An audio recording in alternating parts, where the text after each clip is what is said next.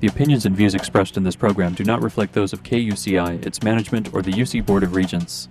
To find out more about this talk show or other talk shows broadcasting on KUCI, log on to our website at kuci.org or check out the latest program guide.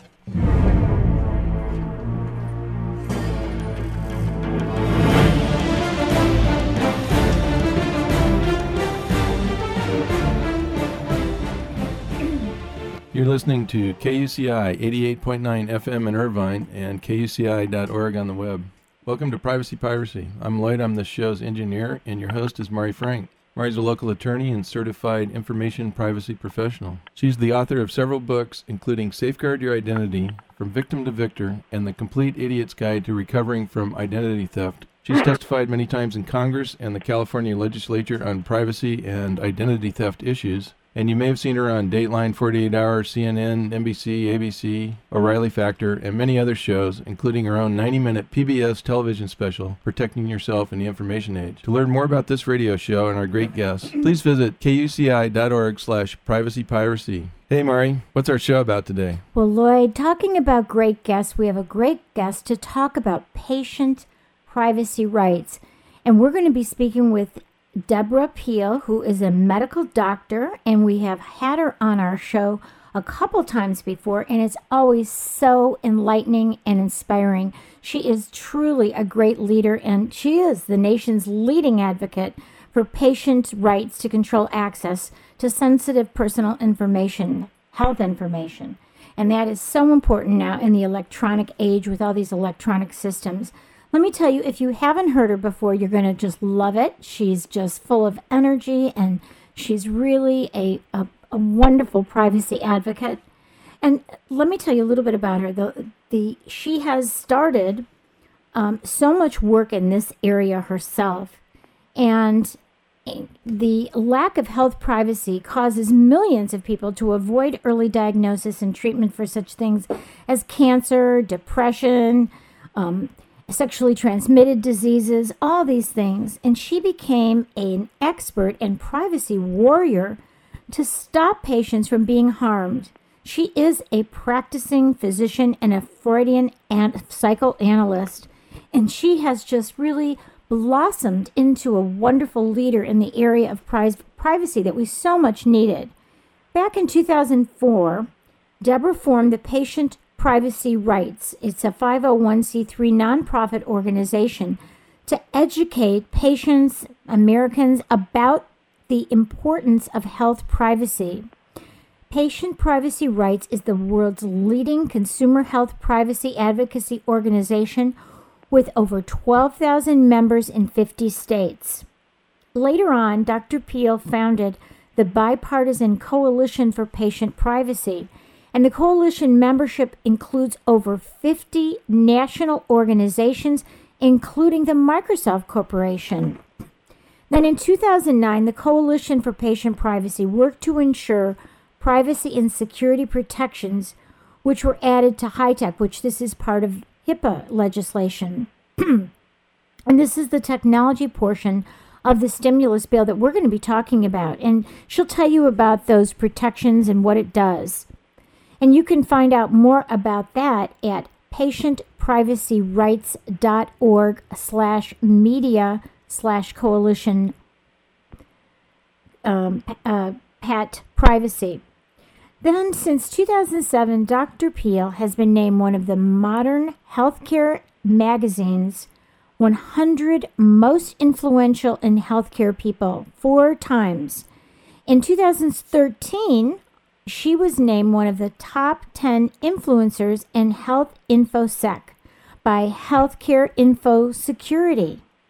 She is just really wonderful. I'm always so pleased to have her back on. She has so much to share with us, and I'm just so inspired all by the work that she does. You can find out more about what she's doing, and in fact, she's going to tell us about the next summit that's coming up in June, and you can find out more about that at healthprivacysummit.org, which she's going to talk about.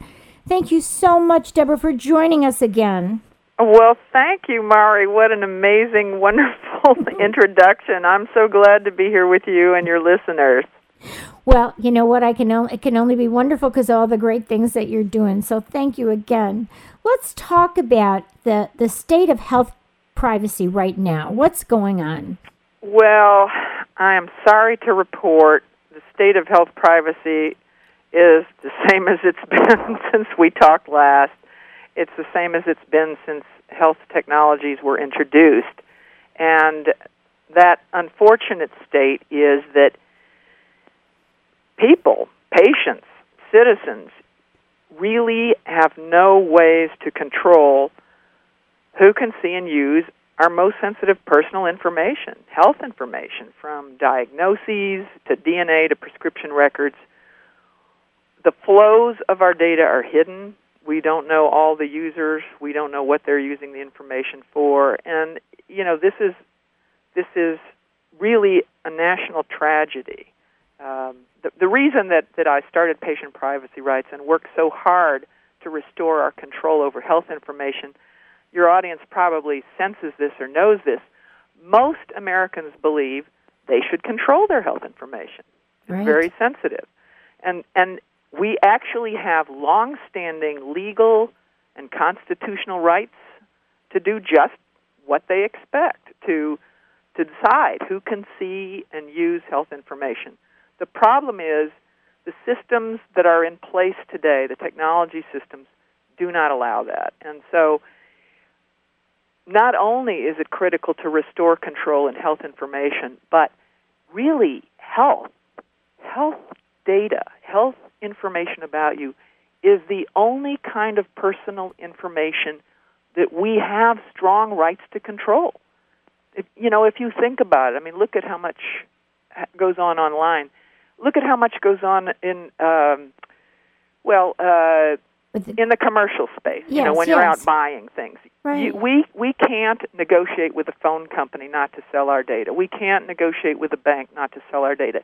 For virtually every other part of our lives besides health, we've been contracted out of control of personal data. And so that's why it's particularly critical to hold on to our rights to control health information, because it's the only way in this surveillance economy that we can ever get back control of all the rest of our information online. So it's critical for health, but very frankly, it's critical to whether we have any privacy in the digital age as Americans. Right. Now, how do most doctors feel? I've noticed that when I've had to go to a dermatologist and I've had to go to different doctors recently, I broke my foot. Everybody now has iPads, and they're writing in all the information about me on my iPad, on their iPad, rather. Wow. And that really worries me. Does that worry you? It really should. One of the problems with all the wireless devices now being used for health information is it's the Wild West.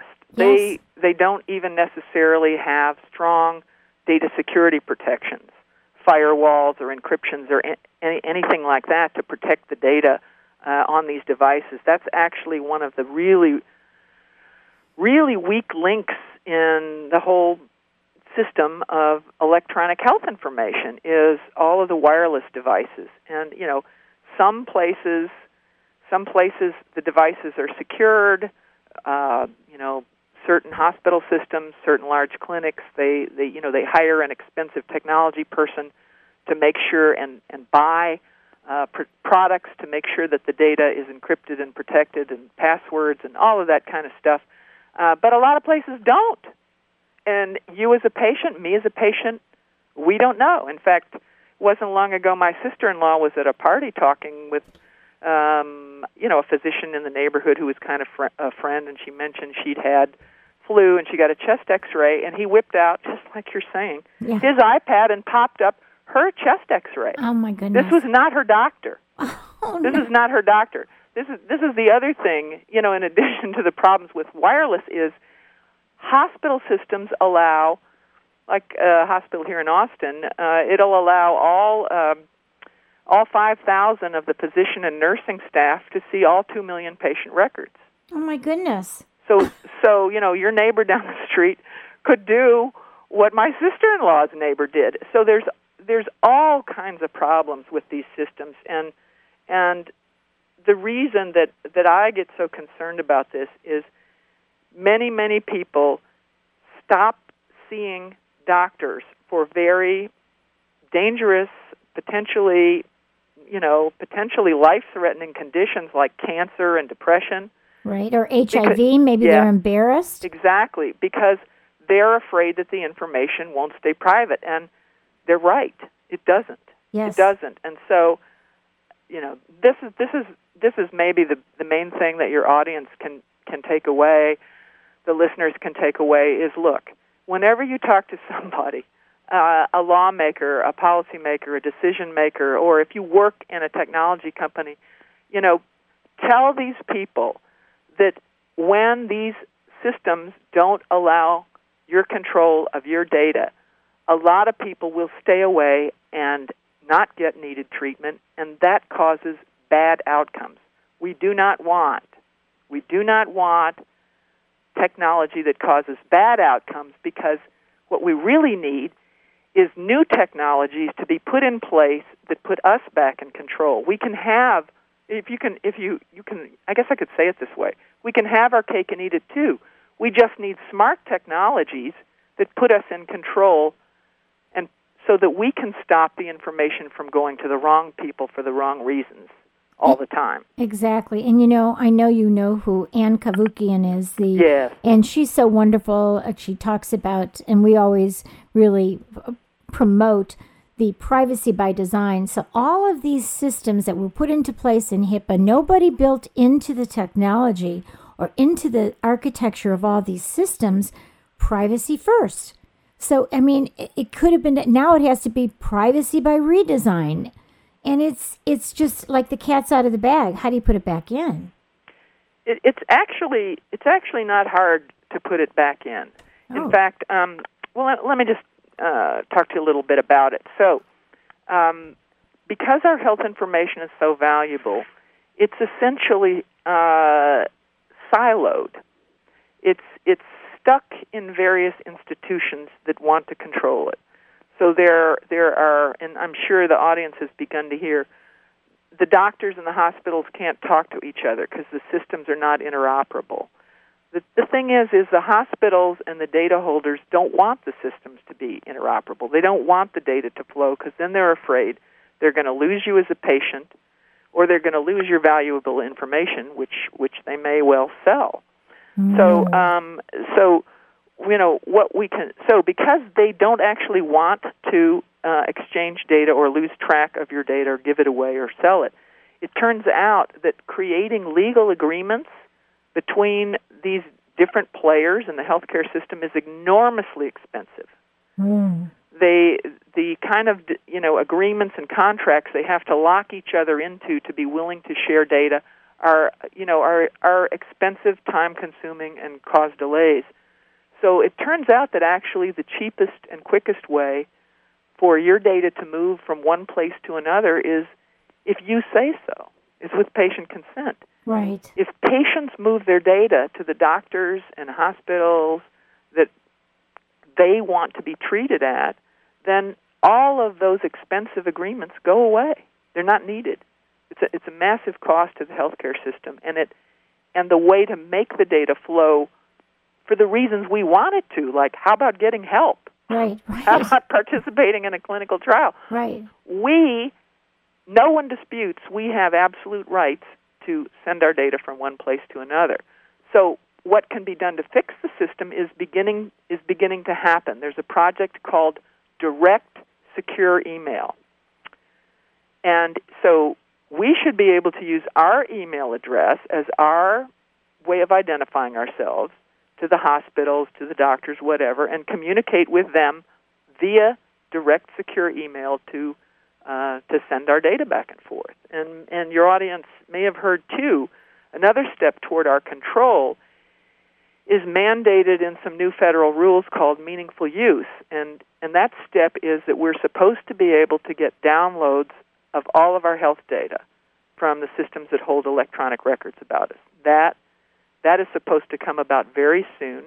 This project was first first gained a lot of attention when the Veterans Administration put it in effect. It was called Blue Button.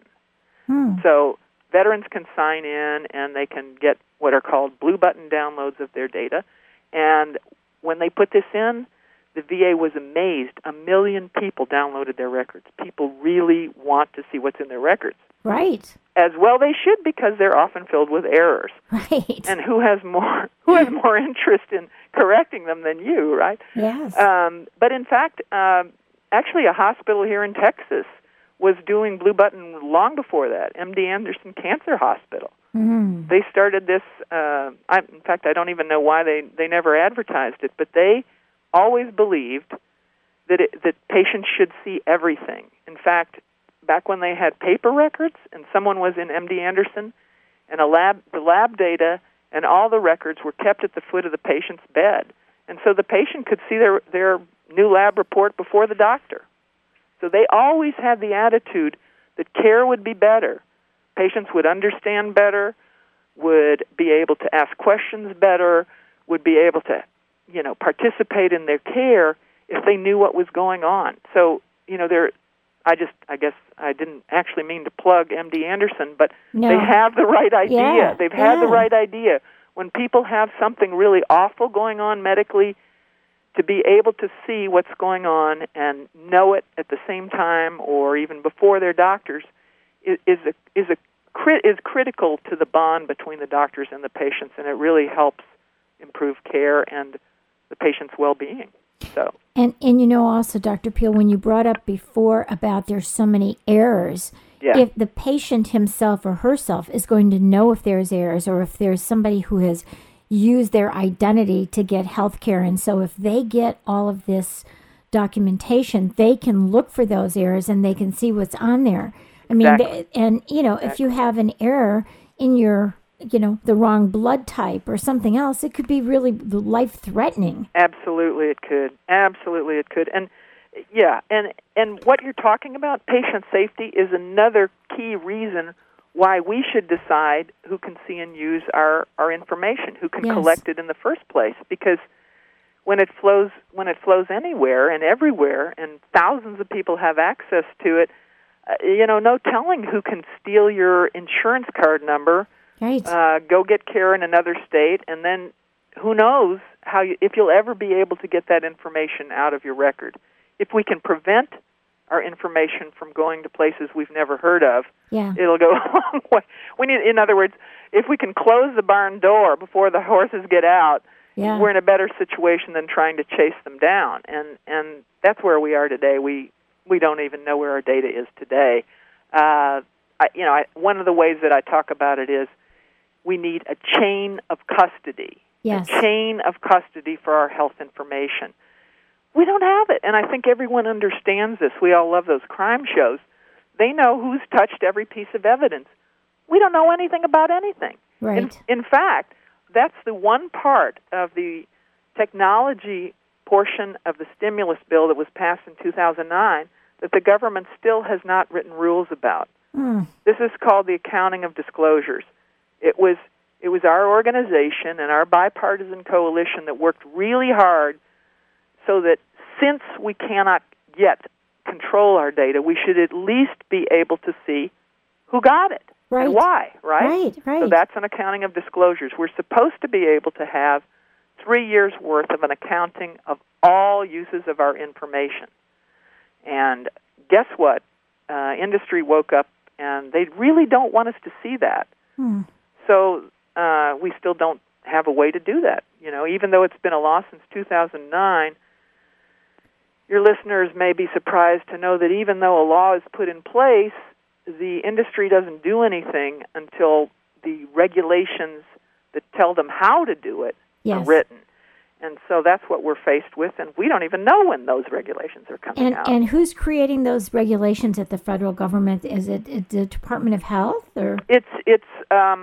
I'm blanking at the moment. It's either Health and Human Services, the federal agency, or Right. the Centers for Medicare and Medicaid. Sometimes the regs come out of one or the other because obviously Medicare and Medicaid do a lot of work on health. Right. That's what they're about. Right. Those are health care programs. So So it's one of those two agencies, and I can check back with you. I know that the one good thing about having these electronic records is now, and this is something because I don't have access to all my records, but now whenever I go to the doctor, because I see them with their little iPads, I ask them if they could just print off my record for me. Are they doing that? Yes, they are. Good for them. Yeah. And so that's really good. And then this one, when you were talking about these secure sites, I have another doctor, my orthopedic surgeon, that's what they did set up. So I have a special portal that I can go into for appointments and other things that deals with that. And I haven't seen my medical records in there, but I am going to be going back for my foot, so I will be asking about that. So that's really good. Yes, and you should even be able to get copies of your own X-rays. Yes. You should be able to get everything. That's one of the good things in the rules that were just released.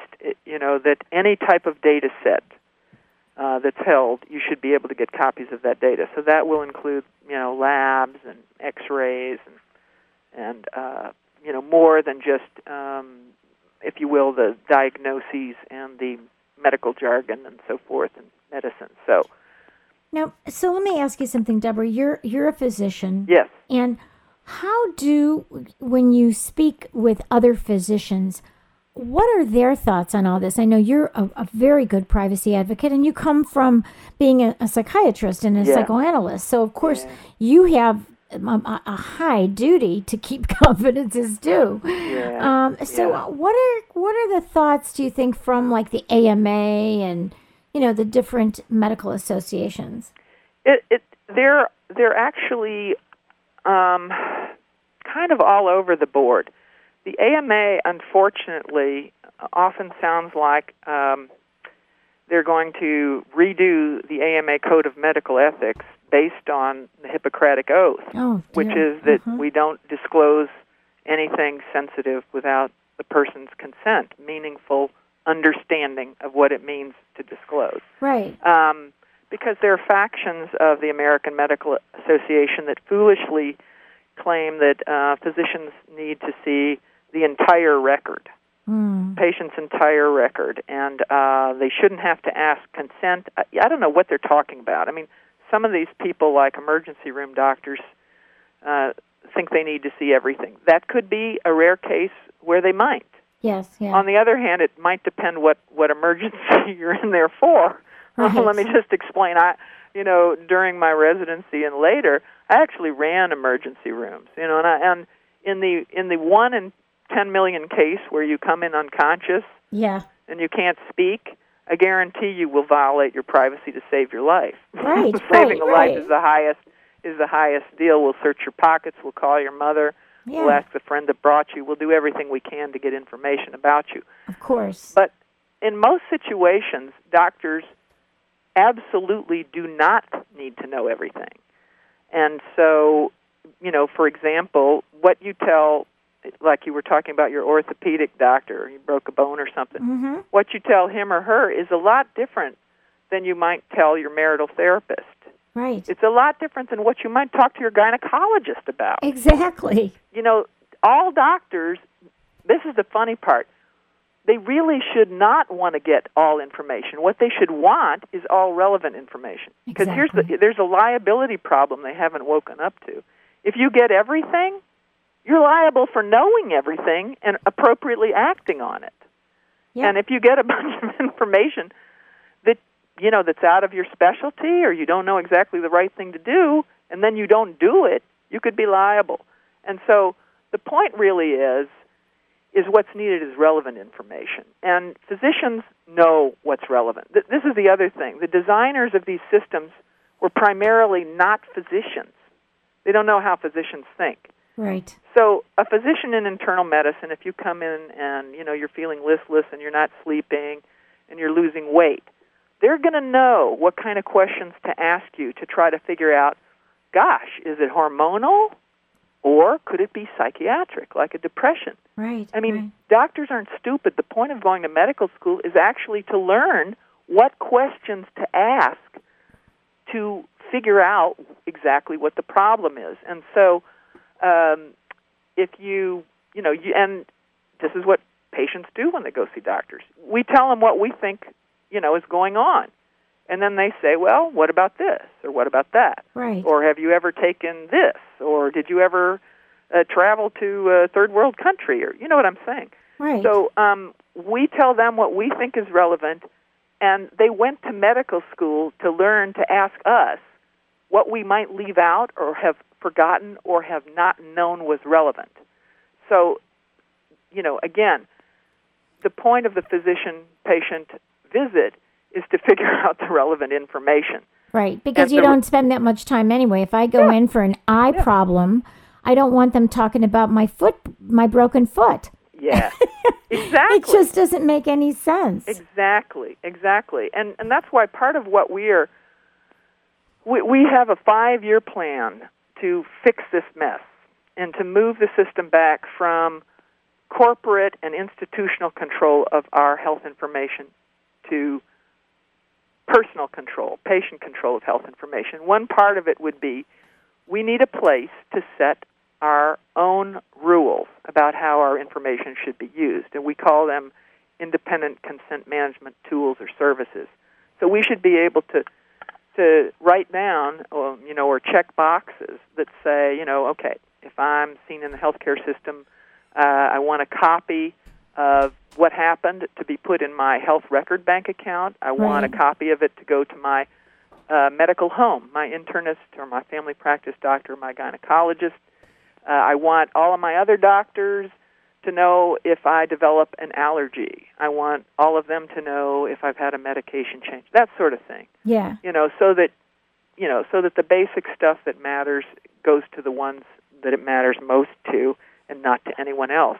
And we could also set up rules, ping me on my cell phone if you want to use my data for research into juvenile diabetes because that runs in my family. Yeah. Or some other disease. And I realize, and I'm sure your listeners realize, I'm talking about something that's kind of complex, these sort of tools, but they should be very intuitive.